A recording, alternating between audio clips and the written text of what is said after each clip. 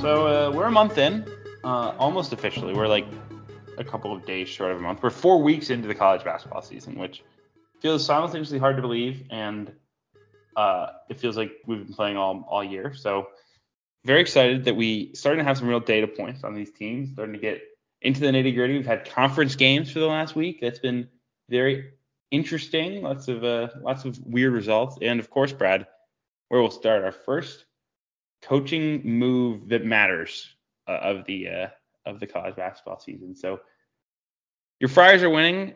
Other than that, how are you, my friend? Well, because the Friars are winning, I'm over the moon. Ed Croswell. I mean, there are no words. I know you didn't watch either game, right? No, I did not. I don't think most people were. I think Twitter would have been a little more, just as shocked as us Friar fans were. I mean, this is a guy who couldn't do anything. He comes out double, 13 and 15. He's flying around, getting and ones, put back dunks, defensive stops, swatting shots. I mean, he was incredible. He looks so we get different physically too. If we get anything from Ed Croswell moving forward, I mean, Purdue, watch out. We'll see. But no, it was funny because I took a half day on Friday from work because I had some vacation days to burn. I listened to Titus and Tate podcast on the way down to get some lunch, and they're talking as if Turgeon's time is near, right? They're really laying it on Turgeon. He's screwing up. He's gone. They were talking about is Maryland more for Sean Miller or Archie Miller, and I'm sitting there thinking, they're really gonna fire him like this soon? You know, I was like, they were just a top 12. They were like a 3 seed the year that the tournament got canceled. They just made the second round of the tournament last year. They've been making it all the time. And so I sit down in the restaurant and, I'm waiting for the waitress to come over. And I texted you because we had talked about it offline about when or who we thought would be the next Maryland coach. And I was like, did you think Turgeon was going to get fired after this year, after next year? And you were like, after this year. And I was like, I don't know. And then I literally opened up Twitter, and Turgeon is gone. Not 10 seconds later. He's out. And now, as we've established, I'm Team Turgeon in this. You're Team Psychotic Maryland fan. So I'll let you take the floor first. So let's be nice. They're not psychotic. I think Maryland is. I think you made the comparison on Twitter to Jamie Dixon Pitt. I don't think that's fair because I think Pitt has way more challenges than Maryland. Maryland is the most fertile recruiting base in the country, in the DMV. It has history. It's won national championships. And I also think Maryland has kind of consistently left skin on the bone under Turgeon with the rosters they've had. Think about, obviously he finally kind of broke through and won the Big Ten with the Cowan team, who was a senior. But, looking really beyond that year, there have been some years where they've been more talented than they wound up as a seed, right? You think about the team that made the Sweet 16, that was a 5 seed. That was their only Sweet 16 in 11 years. That team had sophomore Melo Trimble. It had Rashid Suleiman, Jake Layman, NBA player, Robert Carter, Diamond Stone. The bench was not very deep, but that starting 5 is incredible. And that was a 5 seed, right? And they finished the season. They started 22-3, and then finished really poorly in the Big Ten. Got lucky that Hawaii upset Cal that year. Hawaii being, that was like the Stefan Jankovic Stefan Jankovic Hawaii team that beat Ivan Rabb and Jaylen Brown and Cal, and then Maryland got housed by Kansas. They just never had a team that really finished strong in March. They never had a team that truly broke through the ceiling. Maybe it would have been that team that won the Big Ten regular season, but we even call that they quote unquote won the Big Ten regular season title. That Big Ten that year was a good Big Ten, but Lee was won at 14-6. It was not as though Maryland was some dominant force. So I think it was time. I was surprised it happened when it did. I think it seems like Turgeon made the decision himself. Basically, like, I don't want to go through a year feeling like I'm going to get fired all year and try to scrape by to save my job. Like, this is not fun for me anymore. I'm done. And I respect that and I understand it. I think it's tough for the players, but I think that's the Twitter spin zone, but is that reality? Because they gave him the buyout. no, I think they knew that things were trending this direction. I think there was a sense that, like, and I think Turgeon probably told them, like, I'll walk away if you give me the buyout. And they said, yeah, like, that seems reasonable. Mark Turgeon was not fired. That is not, like, no one's reported. Like, when Mark Turgeon not get called in the office one morning, he's like, you're done, right? Like, and they spun it. Like, that would be an unbelievable kind of spin job if no one else had that information. So I don't think he got fired. But Maryland certainly was not unhappy to see him go, right? And I think because Maryland is a top 20 to top 25 job in the country, because it's in a Big Ten where you can win, because it's in the best recruiting area, it has a really big fan base, a rabid fan base. It has money because of Kevin Plank, the Under Armour CEO, and all the money that's there.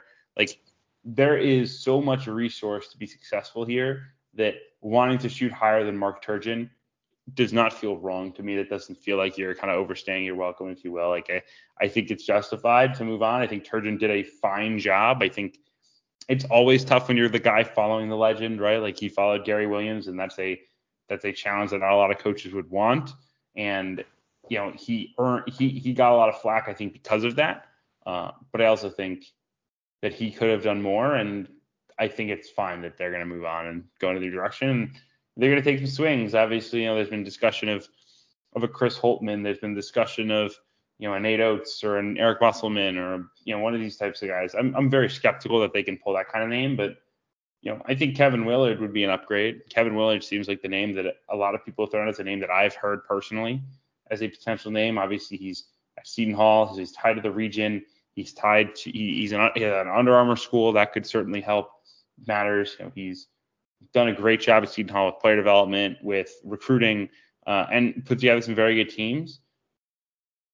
Now, again, the question would be, is he somewhat Turgeon-like in that he has never, really broken through the ceiling? But it's way harder to do that at Seton Hall than it is at Maryland. So I think Willard is an interesting name. Obviously, again, Sean Miller has been kind of thrown around there as well. He was in the mix last time. I'm very skeptical that you're hiring Sean Miller at this time, right? There's just too much uncertainty. How about Rick Pitino? Rick Pitino would be on my list. I put together a list for SI.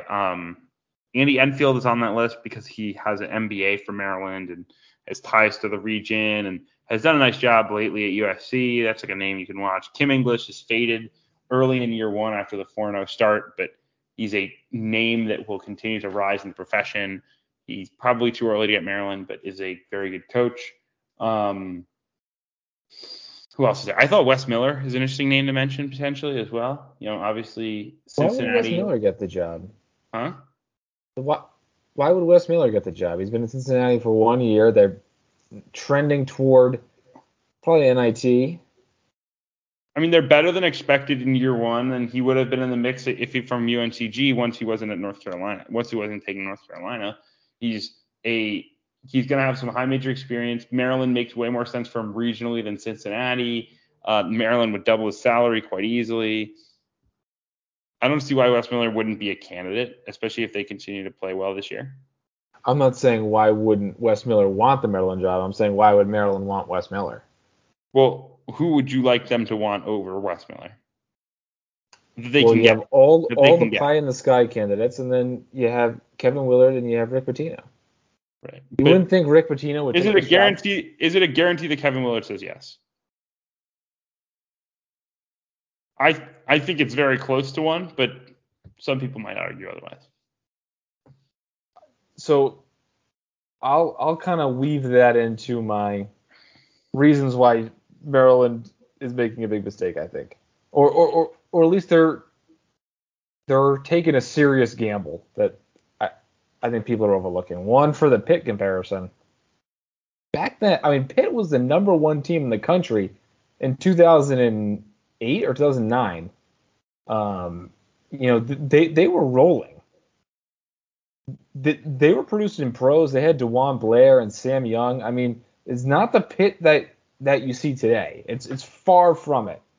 And you're saying, okay, the Pittsburgh region, but playing in the ACC, you're recruiting kids from the DMV area with and the Carolina area with the pitch that you can go play in front of their family when you play Wake Forest and NC State and whatnot. And in the Big East, they had a ton of success, and it's not like Pittsburgh was any more fertile then. They were just pitching to New York and New Jersey kids. I think people are forgetting how good Pitt was back then, how formidable they were. I think they're being a little too colored by what Pitt has turned into after a couple bad hires. So that's number one. Number two, okay, you're saying Mark Turgeon in his 10 years, he made one Sweet 16. So it took him 3 years to get going, which is too long, right? I think if the next Maryland coach hasn't made the NCAA tournament after year 3, they're gonna feel the wrath of the Maryland fans. But then he made 6 out of 7 and NCAA tournaments down the stretch. We're talking about he's not building elite teams. I mean, maybe he had one with Jalen Smith, Aaron Wiggins group that just got wiped off the board by COVID. We'll never know.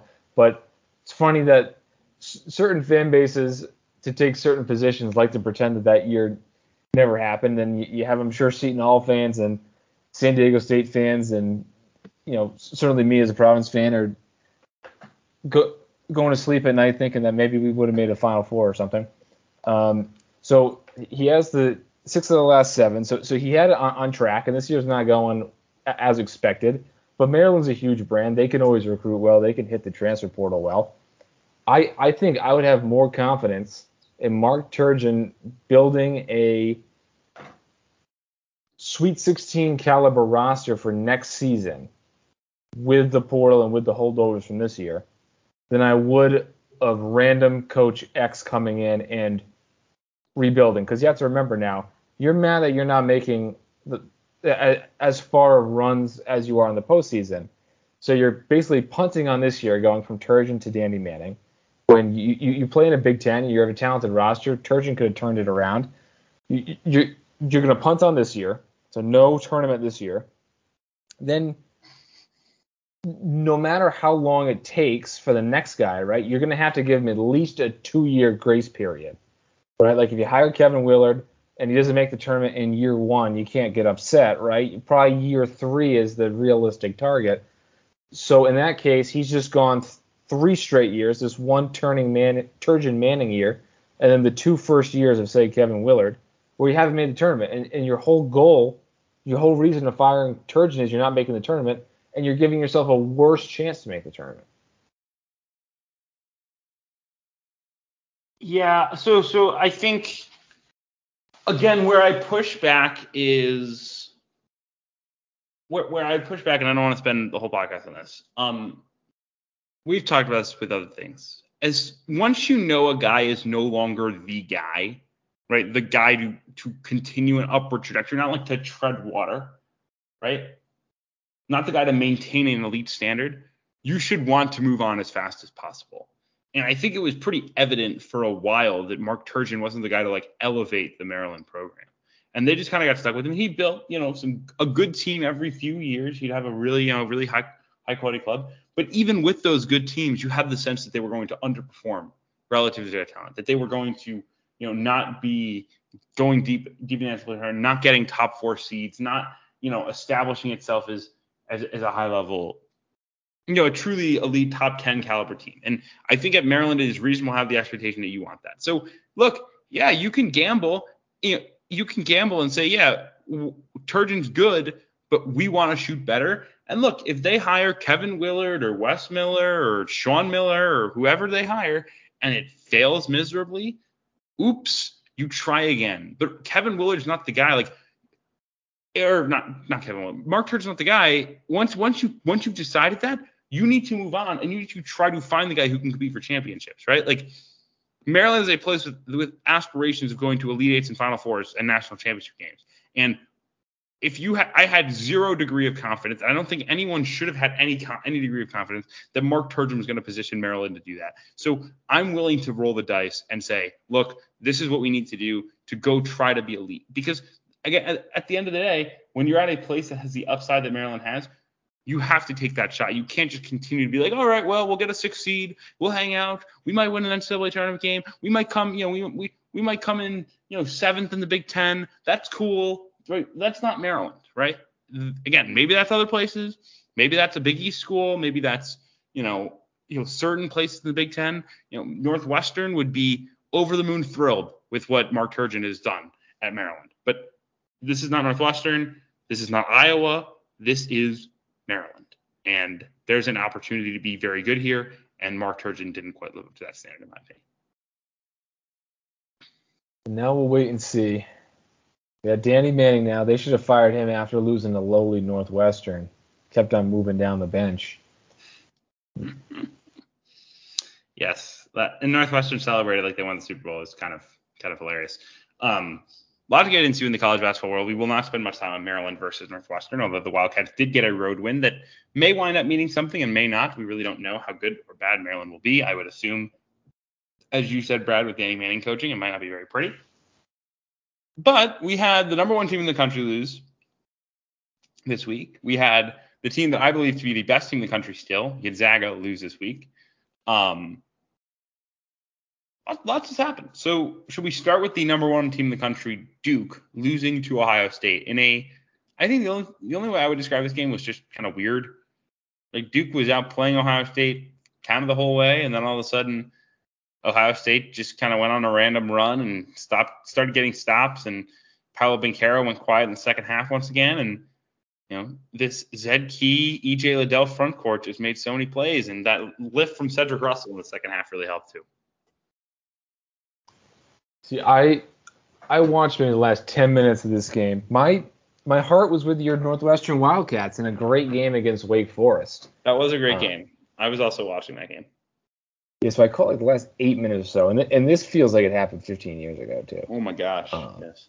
But Zed Key usurping Kyle Young, really playing well. He had a great EJ Liddell game. I'm trying to even remember what even happened in this game. It was a Cedric Russell. Yeah, yes. He hit a bunch of shots down the stretch. Finally showing some of that promise from Louisiana Lafayette. And then for Duke, I think just the trying to even remember, did Apollo get cramps again? Or was that the Gonzaga game? That was the Gonzaga game.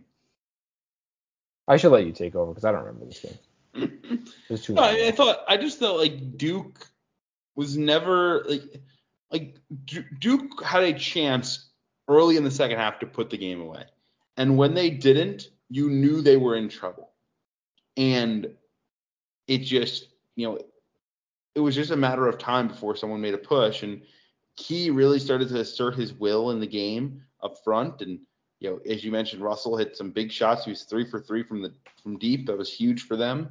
They don't have a lot of shot making in the backcourt, right? Like their starting 3 guards in this game took 4 shots. Jamari Wheeler, Justin Arns took 8 shots, but they were all threes except for 1.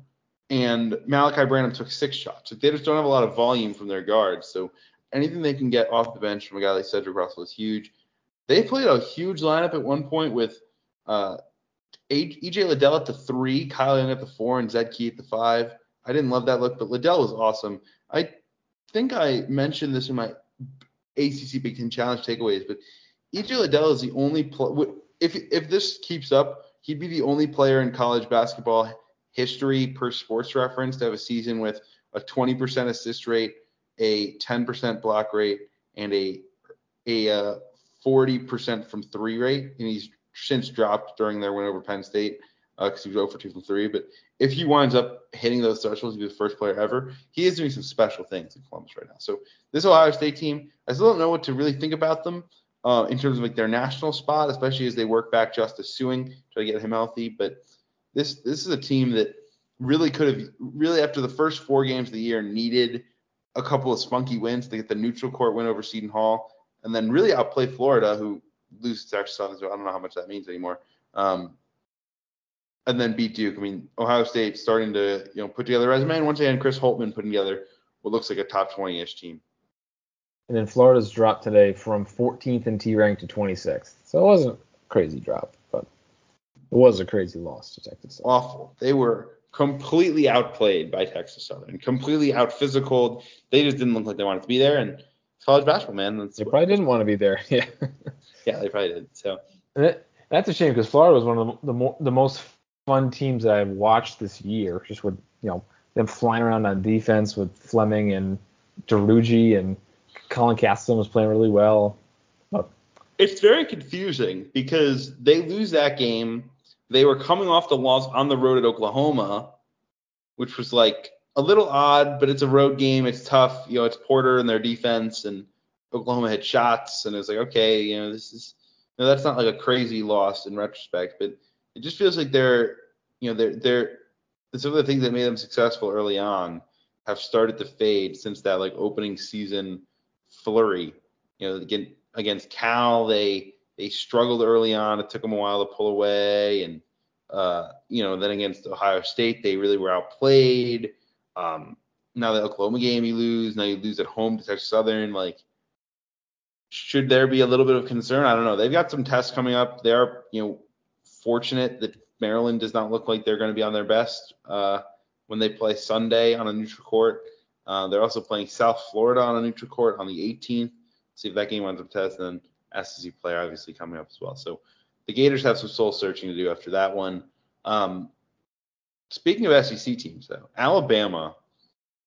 Talk about craziness. You go from a week and a half before losing to Iona in the ESPN Events Invitational, looking pretty average, to not just beating Gonzaga, but like kind of throttling Gonzaga on the offensive end. We're up like 16 in the closing seconds. I mean, they were the better team in this game the majority of the way. Jaden Shackelford was awesome with 28 and 9, but they were hitting threes. J.D. Davison continues to really, really assert himself at a high level, and they won this game just by Keon Ellis only having 4 points. And Keon's a guy that might be a first-round NBA draft pick. So Alabama looked really good, and Gonzaga seemed to struggle with the athleticism, energy, and physicality that Alabama brought to the table.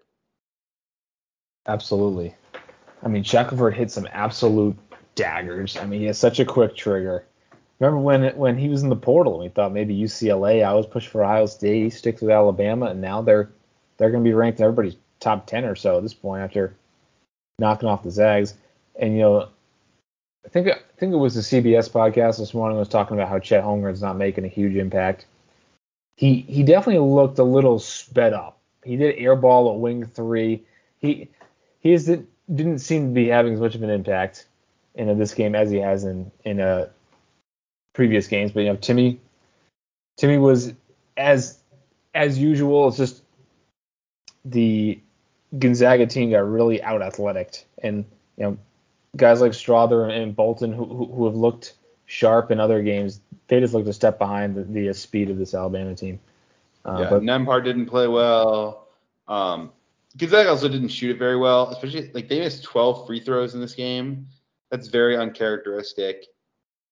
Yeah, I don't have any like huge like lingering concerns with Gonzaga. They played such a gauntlet of a schedule, but they certainly don't look as like world beating as they did right before Thanksgiving after the UCLA game. I think that game is starting to look more and more like a UCLA bad performance as much as it was a Gonzaga good one. And I will say I thought like Nolan Hickman really looked the part in the second half. I agree. Yeah, he like you were watching that, you're like, that guy's a freshman. Like that guy's really good. He looks much bigger than he's listed. He's 6'8". They list him at 6'2", 185. He looks like he's got broad shoulders. He looks the part, and the shot's a little stiff, but it goes in.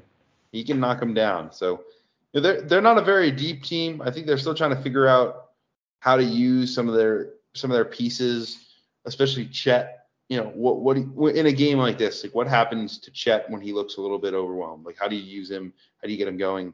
He's such a unique player, but I don't have any huge lingering concerns. I think it's more just like, okay, Gonzaga's one of the contenders, not the contender. They're one of the guys. So I thought they were really good, and I think Darius Miles' emergence. He wasn't great in this game, didn't really shoot it well, but Darius Miles has been a really key contributor for this Alabama team. And just kind of physically kind of reminds you of the Herb Jones, where he's super long and playing almost a small ball four. Really good defensively, attacking the basket, and he's been making his threes. So that's been a nice add to Alabama's rotation, especially, we talked about it in the preseason. They had some injuries and attrition with, Rojas at center, but also the real big one was the ACL and Amari Burnett. So Miles has stepped into that role quite nicely. And it's very nice to see the guys like Miles who just come out of nowhere. They didn't get any run last year. Now they're coming in and making an impact. I mean, Iowa's got like 5 of those guys, right? With Tony Perkins and Patrick McCaffrey is now the second leading scorer, and Chris Murray being a contributor as well. So that could be why Iowa's looking a little better than expected. But I made a mistake at the halftime of that Zags Alabama game. I switched over to Iowa State Creighton. And that was the ugliest game of the year by far. That's just sad, my friend. Creighton just could not stop turning the ball over. It was incredible. I mean, Nembhard was like firing floaters off the backboard. Trey Alexander had like 3 travels in the 15 minutes I watched. And then Iowa State was just bricking shot after shot. And then they just kind of pulled away second half. Caleb Grill started hitting shots. Brockington finally got going. Tyrese Hunter had a few nice moves, but, as the only person in the world who didn't have Iowa State coming in last, I thought the roster was good on paper. I didn't think that they'd be this good. I thought they'd be fringe NIT, 8th in the Big 12. But I did know that, the group, the veteran group with Kalsher, Brockington, Inaruna, and Grill coming in, I thought, that would lift them over TCU and Kansas State. And the Big 12 is the deepest conference, I think, top to bottom once again, and we'll see if Iowa State can maintain their kind of lofty top 20 ranking. There are some kind of weird statistical things with Iowa State under Otzelberger this year. I was just looking because you mentioned the turnovers, and Iowa State has been turning everyone over this year. They're 6th in the country now in opponent turnover rate, 27% of opposing possessions. And it hasn't just been Creighton.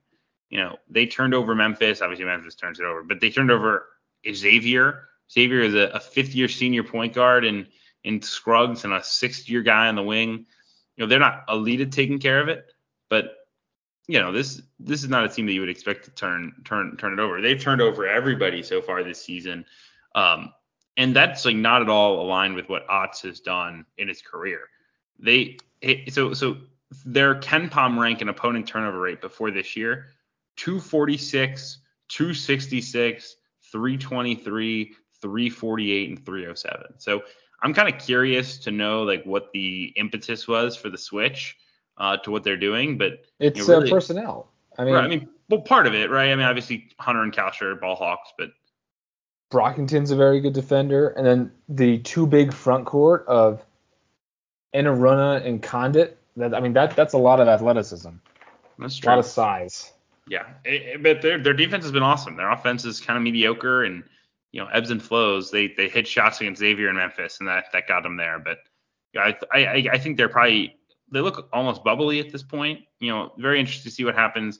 I thought about driving out for Iowa State on Thursday. I think that atmosphere is going to be awesome at Hilton. If they win that game, though, they're going to enter the new year undefeated. They'll be 12-0, which is just so preposterous to think about. But they would enter the new year 12-0. They do have a thinner margin of error because Otz was very smart in that the bye games he scheduled the real dregs.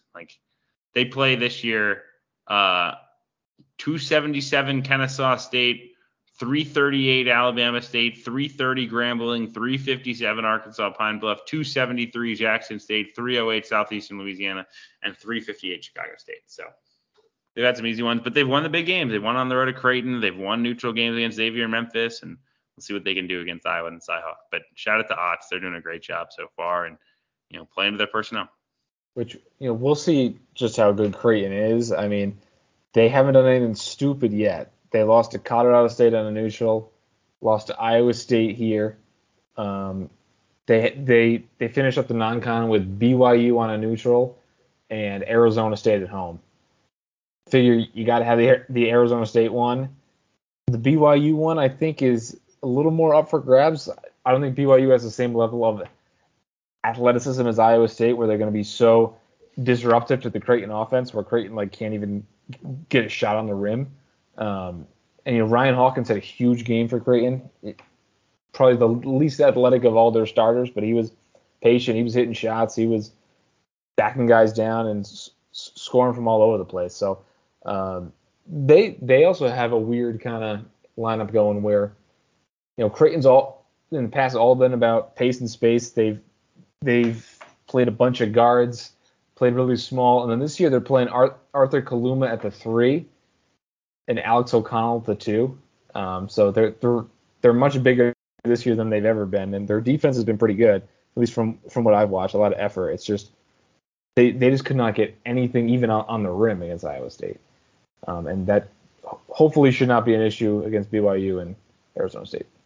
Yeah, agreed. We should talk about the number one team in the country now, Purdue. Their first ever time in the AP number one slot. That comes after they beat Iowa on Friday in West Lafayette. That was a much closer game than I think a lot of people would have anticipated, particularly without Keegan Murray for the Hawkeyes. Purdue was in control, but Iowa really charged hard late. Their pressure was bothersome. But Purdue, I mean, look, they're now 8-0. They're going to beat Rutgers. I don't care how good the rack is. Rutgers is dreadful right now. They're probably going to beat NC State on neutral. They're almost assuredly going to beat Butler on a neutral. They're another team that's going to probably go into the new year undefeated, and theoretically will stay number one until then. So this team really doesn't look like they have any holes on offense. They've been unbelievably efficient on that end of the floor. Obviously Williams and Edey and that pairing is so challenging to stop because they bring so much different things when they're on the floor. How do you attack them defensively? You don't really know. If you pack the paint, they're going to hit their shots with Stefanovic and Ivy and Newman and Caleb First, who's been outstanding. So this offense is pretty much hole free. You'd think they'll probably have some regression on the 3-point shooting front. They're not going to shoot 44% for the year. Isaiah Thompson's not going to shoot 61% from 3. Jaden Ivey probably isn't going to shoot 40. Stefanovic probably not going to shoot 46%, but they look just really, really hard to guard right now. Absolutely. And I don't think I've caught a Purdue game since Villanova. Who do they have in between Villanova and Iowa? No one important, right? Florida State was the big one. Oh, I mean, I saw that one coming a mile away there. Yeah. Florida State without, I think, 2 starters at least. A Florida State team who I think I even overrated as the low Florida State man at this point. At having them in the low 30s, they look questionable for the bubble after losing to Syracuse over the weekend. But Purdue is definitely better than I thought. All right, after they lost to Providence in the secret scrimmage, I moved them in my rankings from 11 to 16, and that was a serious overreaction. But I'm not convinced that this is the surefire number one team. I caught the halftime show of Illinois-Iowa where I believe Steve Lavin said that he thinks Purdue's going to cut down the nets. He was very confident about that. I don't see this team's talent level like this. I mean, Ivy's obviously a pro. He's a lottery pick. Edey's killing guys around the rim, but I think he can still be exposed defensively. And these role guys you mentioned, they're all shooting the lights out, but I think that there's some regression there. And when I've watched the bench foursome minus Williams hasn't been impressive at all. It's just been timely threes from Stefanovic and Thompson and just star play from Ivy and Edey. But I think we'll see some Purdue regression, but with Michigan looking like crap and Illinois already dropping some questionable games even with Kofi back, even though I'm still buying Illinois. I do buy that Purdue is ready to waltz their way to the Big Ten title. I'm just not quite ready to crown them champs yet. Yeah, I agree. I think the biggest thing is like right now there's just not like a clear cut, like truly elite above the rest team, right? I think Purdue is very good, but we should remember that they were trailing by 8 with 10 minutes to go against Villanova on a neutral court. And Villanova's good, and certainly Villanova's one of their problems has been fading late in games, and Purdue has essentially 2 starting fives worth of guys, so they don't really worry about that. But it was not as though Purdue dominated that game, and I think there's maybe been some revisionist history, but they scored 37 points in 10 minutes to close the game. That's kind of preposterous. They just went on a crazy run. So no, I don't think they're like head and shoulders above the rest. I think right now they've earned the number 1 spot. I think right now they're really, really hard to guard on offense, but I don't think they're like crazy. I think that's a fair assessment, Brad. I don't think that's unreasonable. And speaking of Villanova, I mean they just brought Cosby Roundtree out of retirement. They said, "Oh yeah, we need some more depth." Yeah, well we're bringing in our grad student to play 5 to 8 minutes a game, backing up Eric Dixon. So take that for depth. That's what Jay Wright just said to everybody. That is, I can bring my grad students in to play minutes. I had zero idea that this was a thing. I think he's played the last 2 or 3 games. I'm just like a handful of minutes each game. I'm just out of the loop entirely. Now everyone's doing their Memphis segment. I don't think we need an extra Memphis segment. Can we just say that they're really bad right now? Can we also say that like Penny's comments were kind of fascinating and wild at the same time? Yeah, he's like, I have 5 mystery guys who I could put in and we win all our games, which you would think Amani Bates wouldn't be one of those guys, but it seems like he's mad that they're not being nice to Amani Bates. They're not welcoming him in, which, he has a point, right? Like if Landers Nolly or DeAndre Williams wants to be like a NBA veteran or a pro at some point, and you're not going to welcome in a new rookie teammate, it's not going to bode well for your future as an end of the bench vet. So it's pretty applicable to be welcoming and be a good teammate. But I'm just very curious as to who these mystery 5 guys are, because you'd think it feels like it's absolutely Quinones and it's absolutely Landers Nolly. And it's sort of Earl Timberlake. I think those 3 are like the 3 main culprits. Wait, those are the guys who you think are causing the locker room strife, or those are the guys you think Penny wants to play the whole game? They're causing the locker room strife. Right, that's what it seems like. But you would think if like you went to me, the non-Memphis fan who's seen 2 Memphis games this year, and you said, who do you think Penny's mystery 5 is? Those would probably be the guys I'd give you. I'd probably say, okay, he wants to play his buddy Lomax, he wants to play Quinones, Nolly, Timberlake, and DeAndre Williams, and wants to knock the freshman out. But it seems like we're going to see like a really weird 5 coming out. Yeah, we're going to get like a lot of Jaden Hardaway minutes or something. It's going to be bad. It's like a lot of Malcolm Dandridge or something. Oh, yeah. All hard, baby. Penny going full Hard Knock Stars would be a heck of a heel turn. I was not able to watch the Ole Miss game. I was at the Providence URI game, which last week I wanted to do this week a full, inclusive, comprehensive hot seat segment. We're never going to have time to do that during the season. There's too much going on. Yeah. There's way too much going on. Maybe exam week next week. We'll see. But all the URI fans want David Cox fired, and I think 2 think he's going to be fired at the end of the year. I don't know about the latter. Do you think that David Cox is going to be fired? That was definitely something that he's a name that like was put on a lot of people's like radars. Like when you're following this like kind of professionally, you wind up you have a general sense of like, okay, where are people's contracts at? Where are you like? So Cox is at a point where this offseason they're going to have to extend or fire pretty much. So, he might be able to get like a Turgeon extension, but And I don't think he's like dead. I think, the fact that he's beaten, they played a relatively tough schedule. They've beaten, BC twice. They beat Georgia State, which is, okay. Like, the Florida Gulf Coast loss is really the one that hurts you optically. They should be 7-2 or even 8-1 at this point. And they're 6-3. So I don't think the bet is made, but I think, I think there's a very real possibility that he's hot. I also think it's absolutely absurd that their defensive shot block rate is 22.2%. I just noticed this because I'm on their KenPom page. But the Mitchells are legit around the rim. That's something that I noticed. Like, wow, they're eating people alive around the rim, and they're tough. Mitchell has a 14% block rate. Yeah, they are tough and they are physical. They just foul a ton. Same with Texas Tech. I mean, they're not ticky-tack fouls. They're just like over-aggressive, like trying to hedge a screen and tackling Al Durham fouls. It's like insane. But URI is not bad. They're probably going to finish top 4 in the A10, I think. See, if they finish top 4, they're not finding David Cox. Right. They're going to have a gaudy record.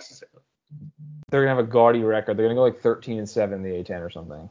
Or 13 or 12-6. Yeah. Yeah. But I was obviously perusing their board to see the meltdown. And they were turning their nose up at Matt Langle as a new potential option.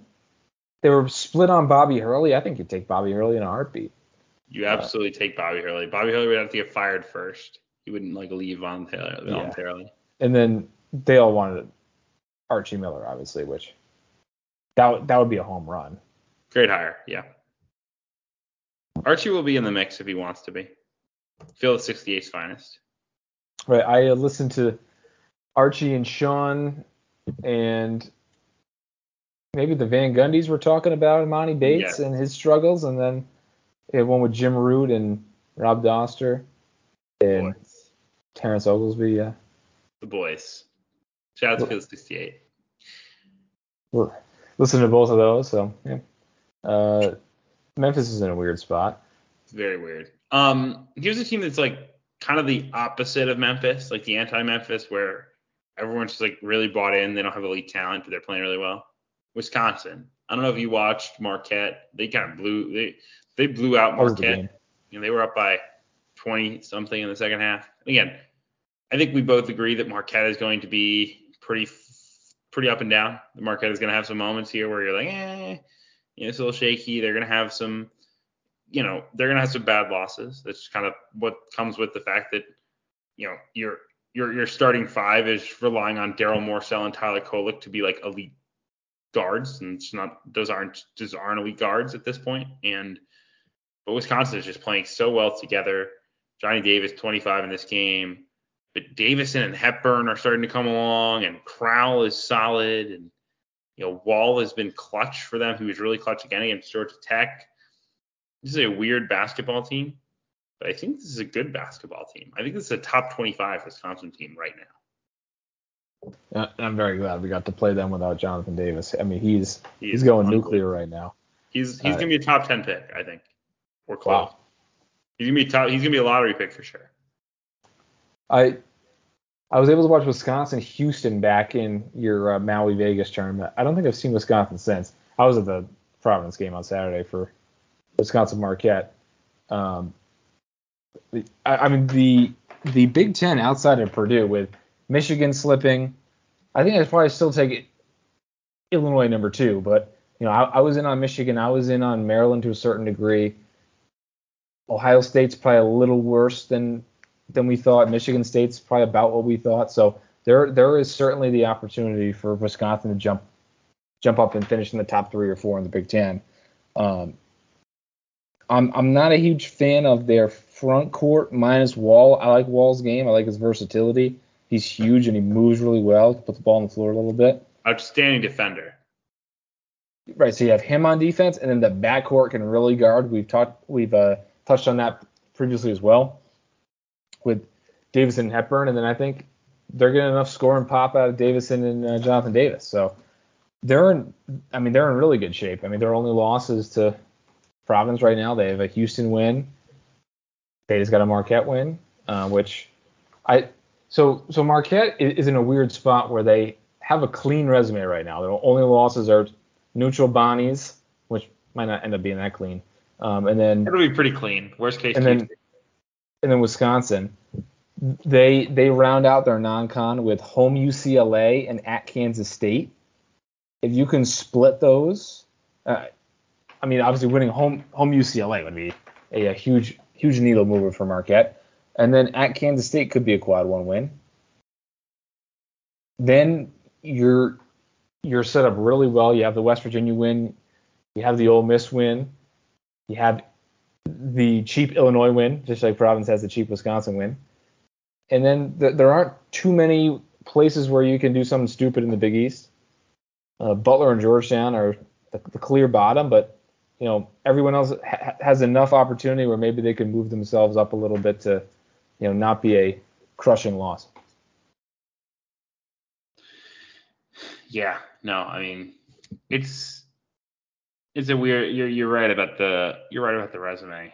It's a little funky, and I think again you gotta be smart if you're Marquette. You just gotta avoid that like terrible backbreaking defeat, but there's not many opportunities for that.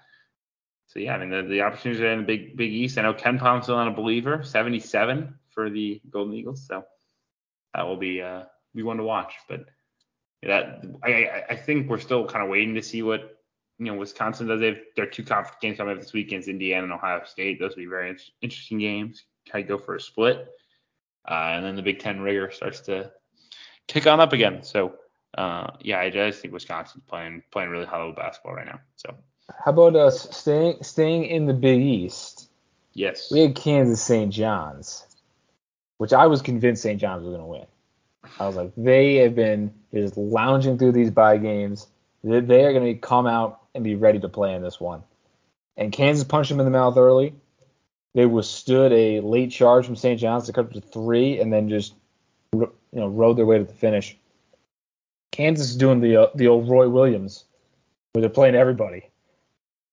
You look up and Zach Clements is making a nice move to the basket, and KJ Adams is in there, and Bobby Pettiford's handling the ball. So they're playing like 11, 12 guys, just kind of treating St. John's like they were a bye game. But Agbaji looked incredible. He looked every bit of the first round pick that people proclaimed him after their opening night in the Champions Classic. McCormick was a presence inside. Martin and Harris didn't really show out. Wilson wasn't great. It was a enormous game from Christian Brown. I think he had like 30 points or something. It was those three. 31. Brown. What was that? 31. Yes, 31 from Brown.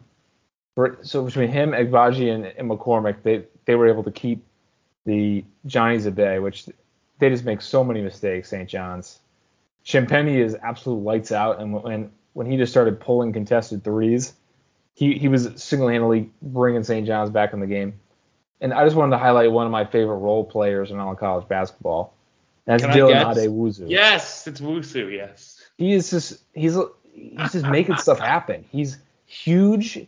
He's physical. He's breaking up passing lanes. He's handling the ball. He's making the right pass, flying toward the rim, locking down defensively. I would take Adewuzu on any team in the country, and he would play and be a key piece as that glue guy off the bench. So yeah, I didn't watch this game. I was busy. I was out.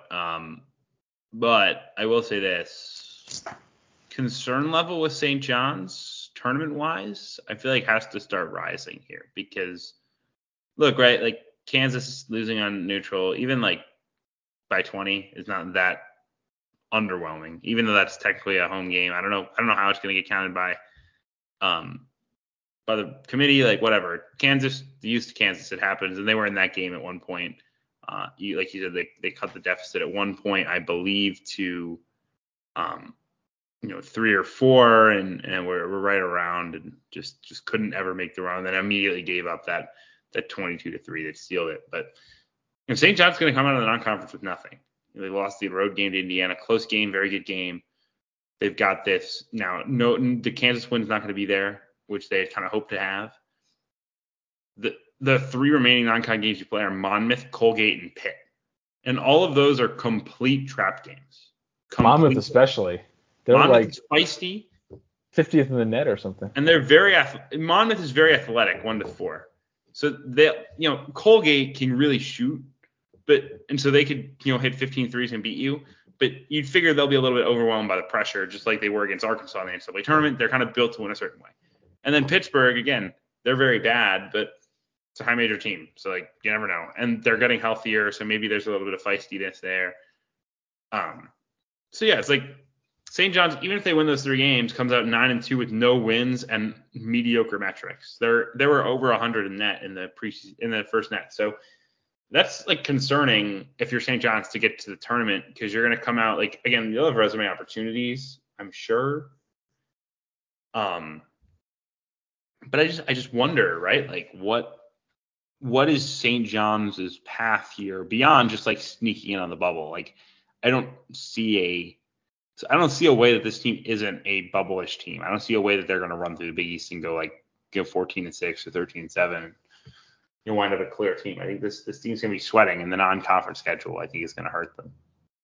Absolutely. I mean, just instead of playing Pitt, if you could have just gotten another opportunity, Right. Well, and again, you either need opportunities or run these teams out of the gym. Right. You need to blow teams out, and you need that to not just be a player mindset thing, but you need your coaches. You need if I was a fan of a high major team that was on the bubble or thinking they'd be on the bubble, I would be literally yelling every game at the game. Do not take the foot off the gas. Do not take because it actually does matter if you win by 25 versus 15. And St. John's has really played with his food.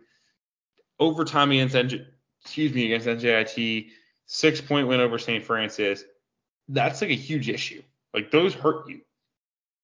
Even Fordham. Fordham's not a very good basketball team. They didn't blow Fordham away. They only outscored Fordham by 1 in the second half. You need to put hurtings on these teams. You need them to feel it. Otherwise, you're going to wind up in trouble. And St. John's is going to wind up in trouble, I think. So we'll see that. I mean, where Monmouth is right now, and you were talking earlier about the impact of Walker Miller. They also have Shavar Reynolds from Seton Hall, who is a very good player, but he's not a point guard. So he's a point guard, but he's not one who's going to handle the pressure very well. So we'll see how that turns out, and hopefully they can run up the score on Colgate and Pitt and kind of improve their metrics there, because it does matter, and it's very frustrating just to see teams sleepwalking. A lot of the Big East did that, right? Providence hasn't blown teams out. Creighton didn't blow their bye games out. Marquette didn't.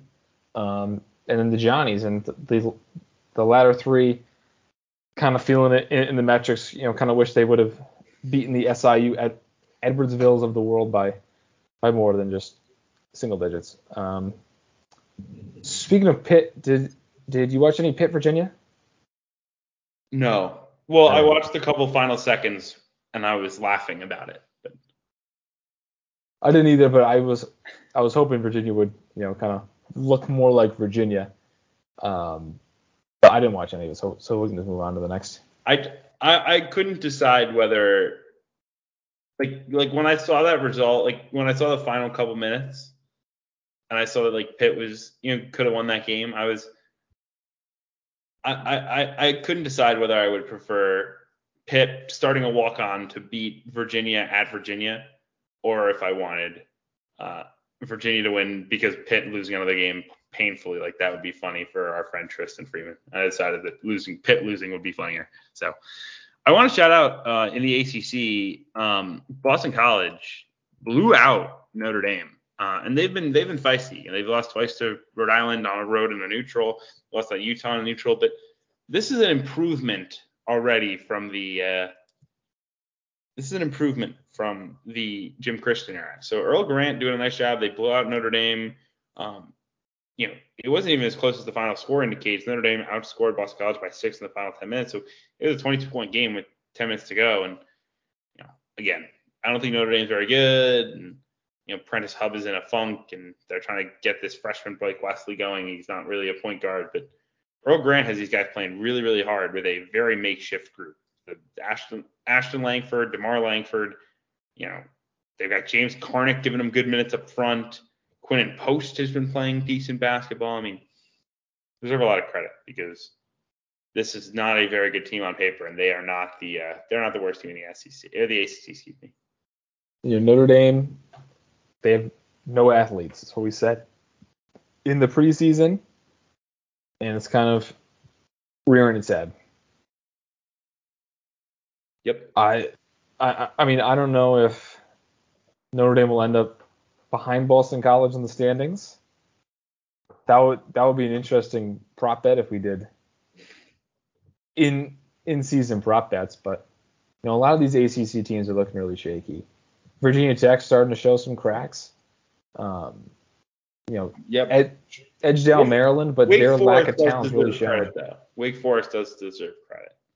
Yeah, Wake looked really good against Northwestern when I watched. I watched most of that game. Jake LaRavia looked really good. Alondas Williams, really impactful. Davian Williamson hit some shots. I mean, they got big guys in the middle with Walton. They're not an IC team. Yeah. And one other team that not an ACC team, but a team that we think, we thought would suck and does not suck. I think it's time for a Minnesota apology. Yes. They have won more games so far than I thought they would win the whole year. Right. We never concede, but I still don't think this team will play in the postseason. I think at best NIT. But they are doing something they had 6 guys against Mississippi State. So their starters played 40, 39, 38, 38, and 30 minutes. And they beat Mississippi State. And that's just awesome, man. I mean, they're playing really hard for Ben Johnson. I think there is a definite benefit. Again, I wouldn't do this myself, but I think there's a benefit of building with all these in-state kids because they're really bought in. They're just so bought into this is my opportunity at a high major in my home state. They're playing so hard for him right now, and they're competing. And Jamison Battle has been a good player for them. They have a very specific path to win games, and it's they're not going for offensive rebounds. They're protecting the basketball. They're forcing you to attack them in they're forcing you to attack them in the half court.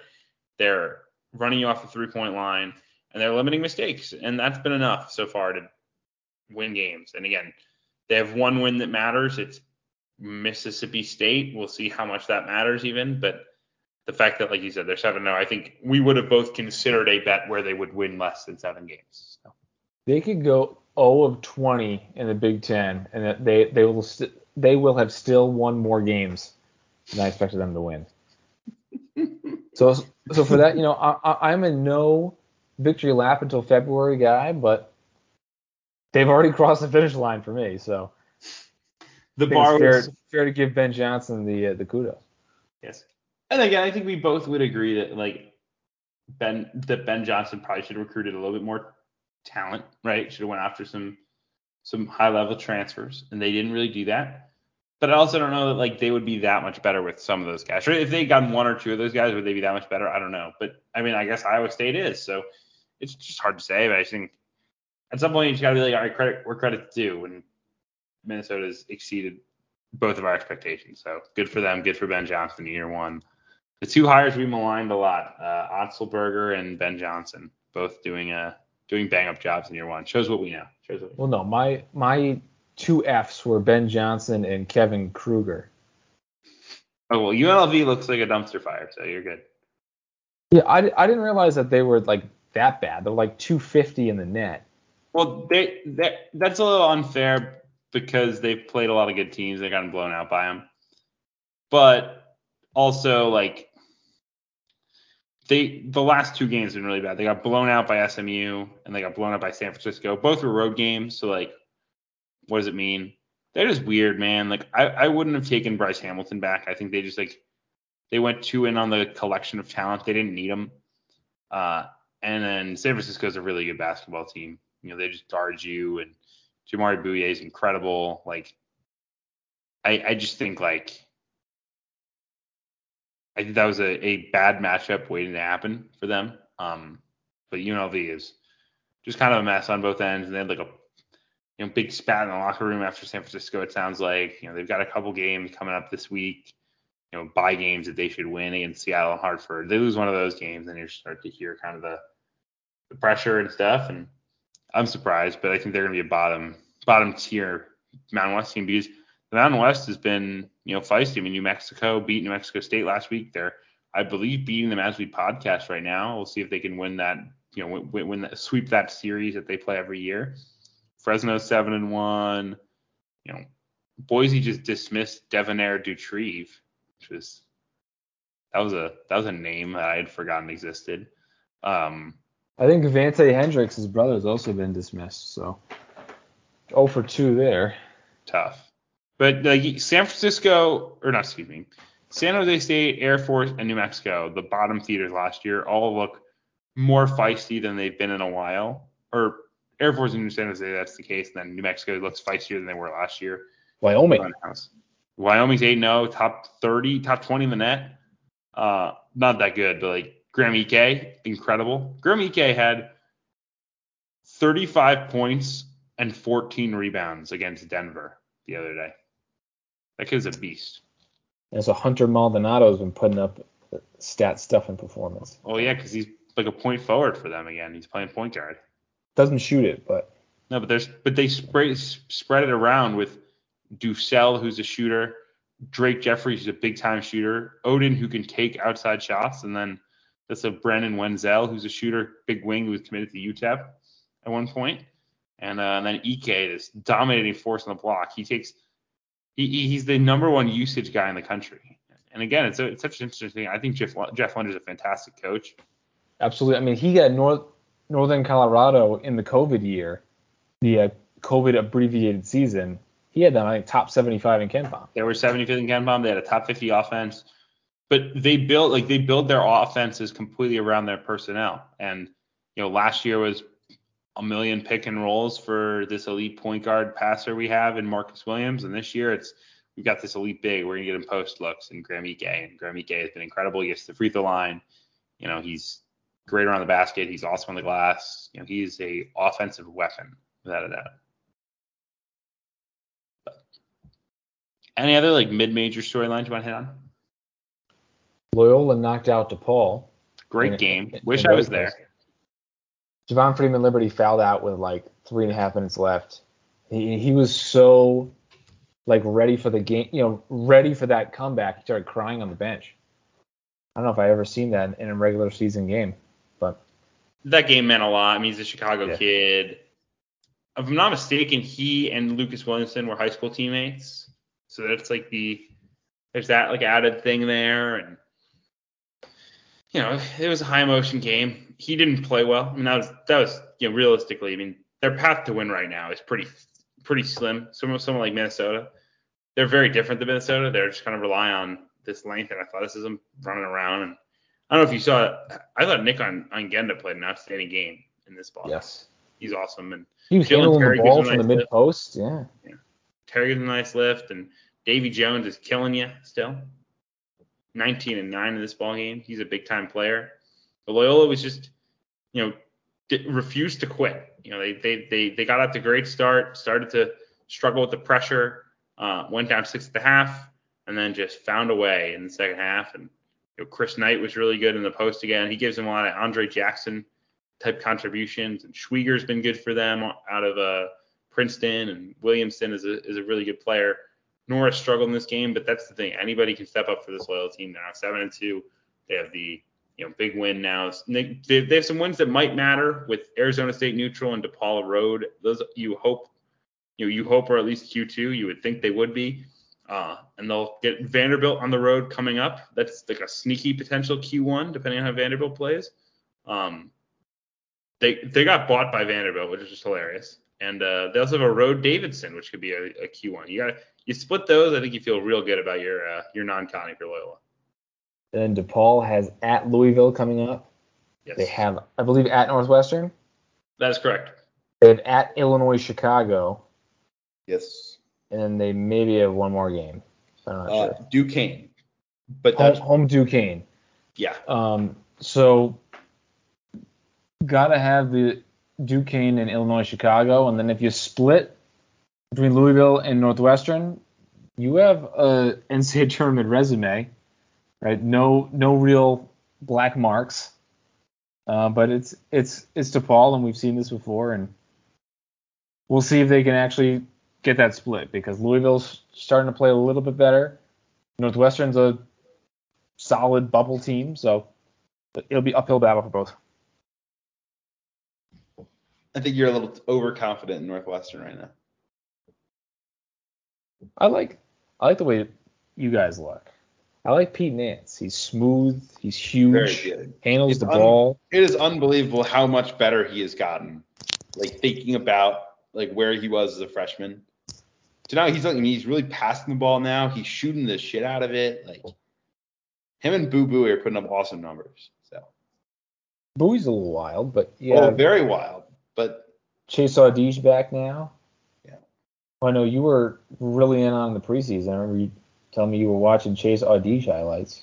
Well, I got sucked in. I forgot that he's one of those guys. His best asset. He's a tough shot maker. He's a very good defender too, but he's a tough shot maker on offense.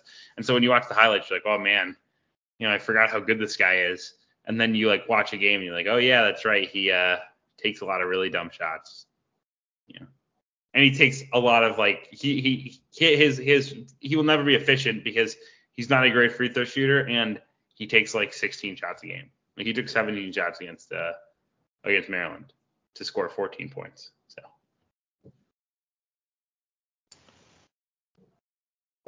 let's see. Oh, Sunday night.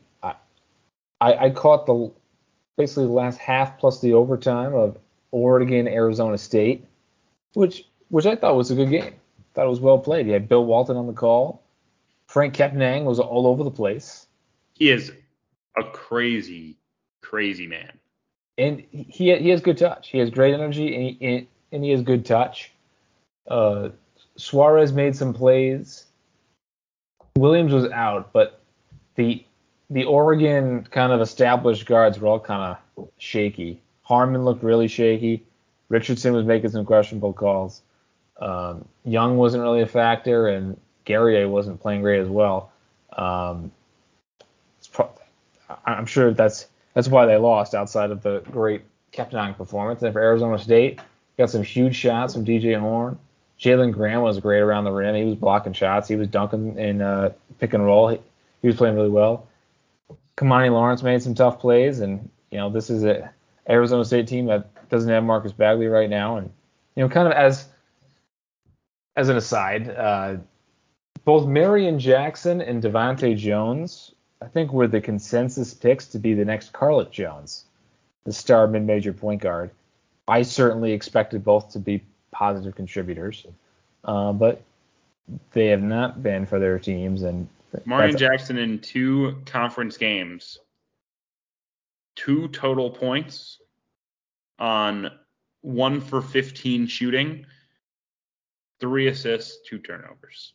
I mean, Jackson, a lot of people said he was like, a top 5 transfer. I mean, he was outstanding at Toledo on a top 100 team that had an elite offense. Like, and he made shots and he got to the free throw line. He was in a high assist guy and he rebounded. Like, he was incredible. Like, it is stunning to me that he's not like that he looks like at times like kind of useless, And then that does not compute. Devontae Jones was invited to the G League Combine with Hunter Dickinson and Aaron Wiggins and all those guys. I thought he played well. Yeah, and he is a complete non-factor right now. Well, let's actually talk about Michigan. This is a good way to maybe wrap up because we've kind of hit on a lot of the bigger games. Michigan had 2 big games this past week. They really struggled offensively against North Carolina and then played, pretty well against San Diego State. San Diego State's not a great team, I think, at this point. Like, I don't think they really scare you. But like the big concern for me with Michigan right now, and I wrote about this in our ACC Big Ten Challenge takeaways, is like Michigan last year was built on the fact that you had 4 guys on the floor when they played: Livers at the 4, Wagner at the 3, Smith at the 1, and Brooks at the 2. You had 4 guys on the floor who could legitimately create in a pick and roll, right? They could hit a shot if you went under the screen. They could attack the basket. They were smart players. They were good defenders. They also had Shawnee Brown off the bench, who was a really good player, really underrated. He's on the Lakers now. Right. He's a great player. So they were always super versatile. And at worst, you were like occasionally you're getting some Brandon Johns minutes. He played more down the stretch, but Johns was making plays when he needed to, and was fitting into a great kind of team construct. Where they're at now, like they're too big, and they're not like skilled enough. And again, Caleb Houston is going to shoot better than he shot early in the season, and he already showed that. Like he has really struggled. He comes out against San Diego State, he goes 4 for 5 from 3. Huge. They need that. But Jones is not a very good shooter, so teams are not like worried if Jones wants to take shots. Okay, like your two guards, Brooks, he's the same guy, great. Houston at the 3 has not been shooting the ball at the high level, and then Johns is not a very good shooter. Johns is Johns is a guy who's going to take a 3, but you're okay with that in the flow of the offense. If they want to take that 3, go ahead. And you got Terrence Williams playing a lot of minutes as like a 3-man. Terrence Williams has no real like he's not a guy who can handle the ball. He's gonna be a double turnovers to assist guy. He's not a plus shooter. Like he can again put up shots, but he's not gonna be if Terrence Williams is taking catch and shoot shots, like you're probably living with that, right? And Kobe Buffkin's really not playing, and Frankie Collins is still figuring out. You got Diabate, who I think is probably the answer at the 4, but he's not a stretch guy either. So the spacing is all screwed up for a guy like Dickinson, who in the 4-out-1-in looks last year was unbelievable. He has not been quite as good this year. He's been a little bit less effective. So they have some problems. I don't know that they're easily fixable. I think you hope that maybe some of it is just the freshmen, particularly Houston, but I think Buffkin and Collins as well, establishing themselves and becoming bigger contributors, because I'm just not sure like Devontae Jones is all of a sudden going to figure out the fact that he's like supposed to shoot the ball better. Like he's not a great shooter, and he's also a turnover guy. Like he's just turned the ball over a lot in his career, and he's turned the ball over a lot so far at Michigan. This team has struggled with that this year, and they're not taking it away on the other end, which is something that Jones was very, very good at at Coastal Carolina. He has not really been a factor on them on the floor so far. So they've got some problems to work through, no doubt.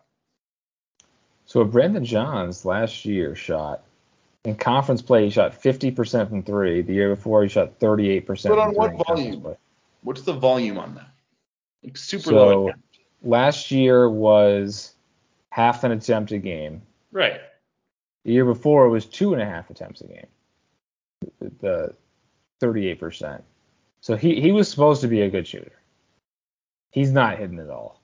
He looks really bad overall as well. He looks like Providence shouldn't take him on the down transfer that you've been begging for years. No way. Absolutely no way.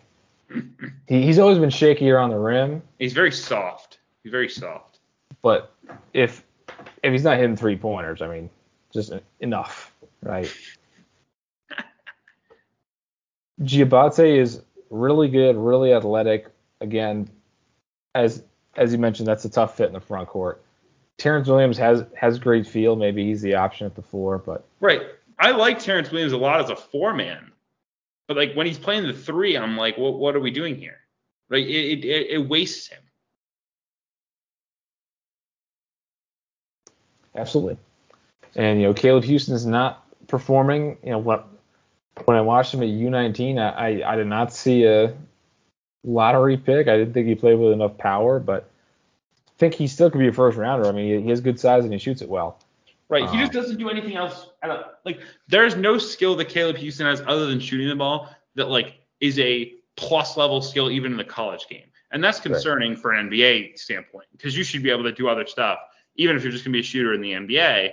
Right. Like, and I think that's the thing that's concerning. Like, Houston will make shots. Their offense will look better when Houston makes shots, just like it did against San Diego State. But like the fact that he's not giving you anything like from a ball skill standpoint hurts you. The fact that he's not being a high impact defender hurts you, right? Like they needed that from him, and he hasn't done that so far. And then just one last thing, completely unrelated. Oh, baby. Remember when St. John's was trying to tell us that Aaron Wheeler was going to be like their second best player? Their best player? Oh, yeah, baby. He's now just playing like small ball 5, like missing threes. And like missing threes, the Aaron Wheeler story. He looks the part as a small ball 5, like he's holding up defensively and everything, but he might not even be better than Purdue Aaron Wheeler. It's funny because the whole sell was, okay, Champagne's going to play more 3. Champagne does not play any 3 at all. Yes. He does not play a single second at 3. But, I mean, he's playing on the perimeter the whole time. So he's an awesome player. Yeah, he's just. Yeah. The whole sell about Champagne's going to play the 3 now. Nice try. We should start to make full lists of all the, like, preseason sells like this. How about I still have the screenshot about the Matthew Alexander Moncrief playing point guard. Nothing will ever beat Jace Johnson, Marquette Jace Johnson, and Ed Morrow and Theo John. I played Jace Johnson and Theo John at the same time. Yeah, that is the undisputed number 1 for the next 20 years. Whenever we bring up this segment, whenever we want to bring up this topic, we're always going to lead. We're the old and gray complaining about Steve Wojciechowski and Theo John. You remember in the 2019-2020 season when Steve Wojciechowski said he was going to play Jace Johnson and Theo John at the same time? Oh, man. Well, I think that's it for this podcast, folks. How about who'd you pick for Eliminator? Oh, I forgot this week. We're toast. This is the problem with doing the podcast on Monday. Oh, my God. Disaster. I know. I had a long weekend. My family was in town. It was very good to see them. But as a result, I am out in the Eliminator. The good thing is, Brad, the win doesn't matter to me because I can go to the NCAA tournament if I want with credentials. I don't have to get a ticket. So. You can go to any of the games you want? Huh? You can go to any of the games you want? I mean, pretty much. I have to figure out, like, we'll have other people who are going, so we'll coordinate. But, like, I'll be able to go to most. Like, whichever games I think are the best games to go to from my perspective, I'll probably be able to go to, yeah. Yeah, I don't care at all. I'm just here for the title. It's the pride. Yeah, it's the pride. I'm just super competitive with the stuff. So this week I went out on a real limb. I am seriously going for it because I was deciding between 3 teams: Oregon State, Georgia, and Wake Forest. And then Wake Forest looked a little too good, and I said, I might need Wake Forest later. I'm going to pick Oregon State and Georgia. Oregon State has 1 game against Sacramento State. It was like 3-10-ish. And Georgia, this is the risky one. Georgia's in the 200s themselves, and they have 257 Jacksonville. Mincy. I think you feel good about that still. I really do. We have some serious layups coming up. Rutgers has a week where they only play Green Bay, and then the next week they only play another team that's even worse. Minnesota has something similar coming up. So there's a regression monster coming to Minnesota, though. Yeah, we have some serious layups ahead, but got to survive this week because you already have a strike. I know, because of Georgetown. Man, how about Georgetown? Remind me, if you get the second strike, are you done? No, 3 strikes. Okay.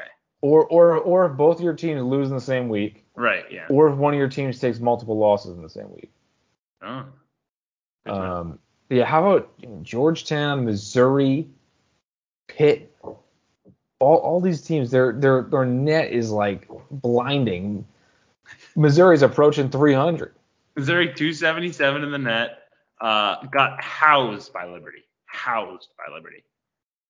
About 66-45. This is after losing the neutral court game to Florida State by 23. Florida State does not look good. Losing at home to Wichita State. Wichita State does not look very good. Their only wins are Paul Quinn, bad. Central Michigan, who just got housed by Western Illinois. They won that game by 10. They lost to UMKC. They beat Northern Illinois 54-37. Northern Illinois is 324 in KenPom. And then they have a random neutral court win over SMU, which is probably like the current saving grace for Kwanzaa not to like be hot right now. Like I think he's probably not hot this year. But if it continues, it might be like, oops, like we kind of have to move. Well, like in the preseason, in that article I read, I mean, this is just 0.1000 as to why you don't ever listen to what the coaches are saying. He was going on and on about how Jordan Wilmore is going to play such a big role, and he has more offense than we've seen, and he's so good defensively. He's going to play a ton, blah, blah, blah. He's playing 11 minutes a game. 3 points a game for Jordan Wilmore. He was We talking about should- Yaya Akita's going to play a lot. 8 minutes a game for Yaya Akita. We should also note that in the depth chart, Ken Palm depth chart, it suggests that the center is Kobe Brown. He did say Brown was going to play all 5 positions. So, But we're seeing very little of the point guard and a lot of the center. 15 and 7 with 3 assists for Kobe Brown. But being wasted on this mishmash of mid-major transfers. Yes. Not a very good team. They probably should have recruited some good players. It's not rocket science. I don't think Kwanzaa should be fired after this year either. I mean, they were an 8 seed last year. True enough. That was a big year for him last year. We talked about it, but like big year to like have a little bit of pressure off. Because he got a raw deal with Jonte Porter and Michael Porter with their injuries and stuff. But. Absolutely. I don't think Kwanzaa's bad. I just think he didn't recruit good players. So Cool. Anyway, is that the podcast? Sure, let's do it. That's the podcast. Appreciate you all listening, folks. I will be on the road this weekend, off to Champaign to see Illinois versus Arizona. Very exciting game. Ooh. I picked that game over UCLA Marquette and Notre Dame Kentucky. That was the right decision. That was a layup, I think. Yeah, I think so too. We were going to split up, but we decided because Jeremy was going to go to Arizona, Illinois, but he had other plans. So now I could go to Arizona, Illinois, not worry about doubling up the SI contingent. So beautiful. I'll be holding down the fort at Providence, Vermont, and Providence Central Connecticut State. Vermont, that's the last chance for like a weirdly bad loss for the Friars and the Icon, right? It's not going to Yep, it's just Vermont and Central Connecticut State, and we're done. Just got to get through it. Clean resume. But all right, folks, we'll see you all next week. Thanks for listening.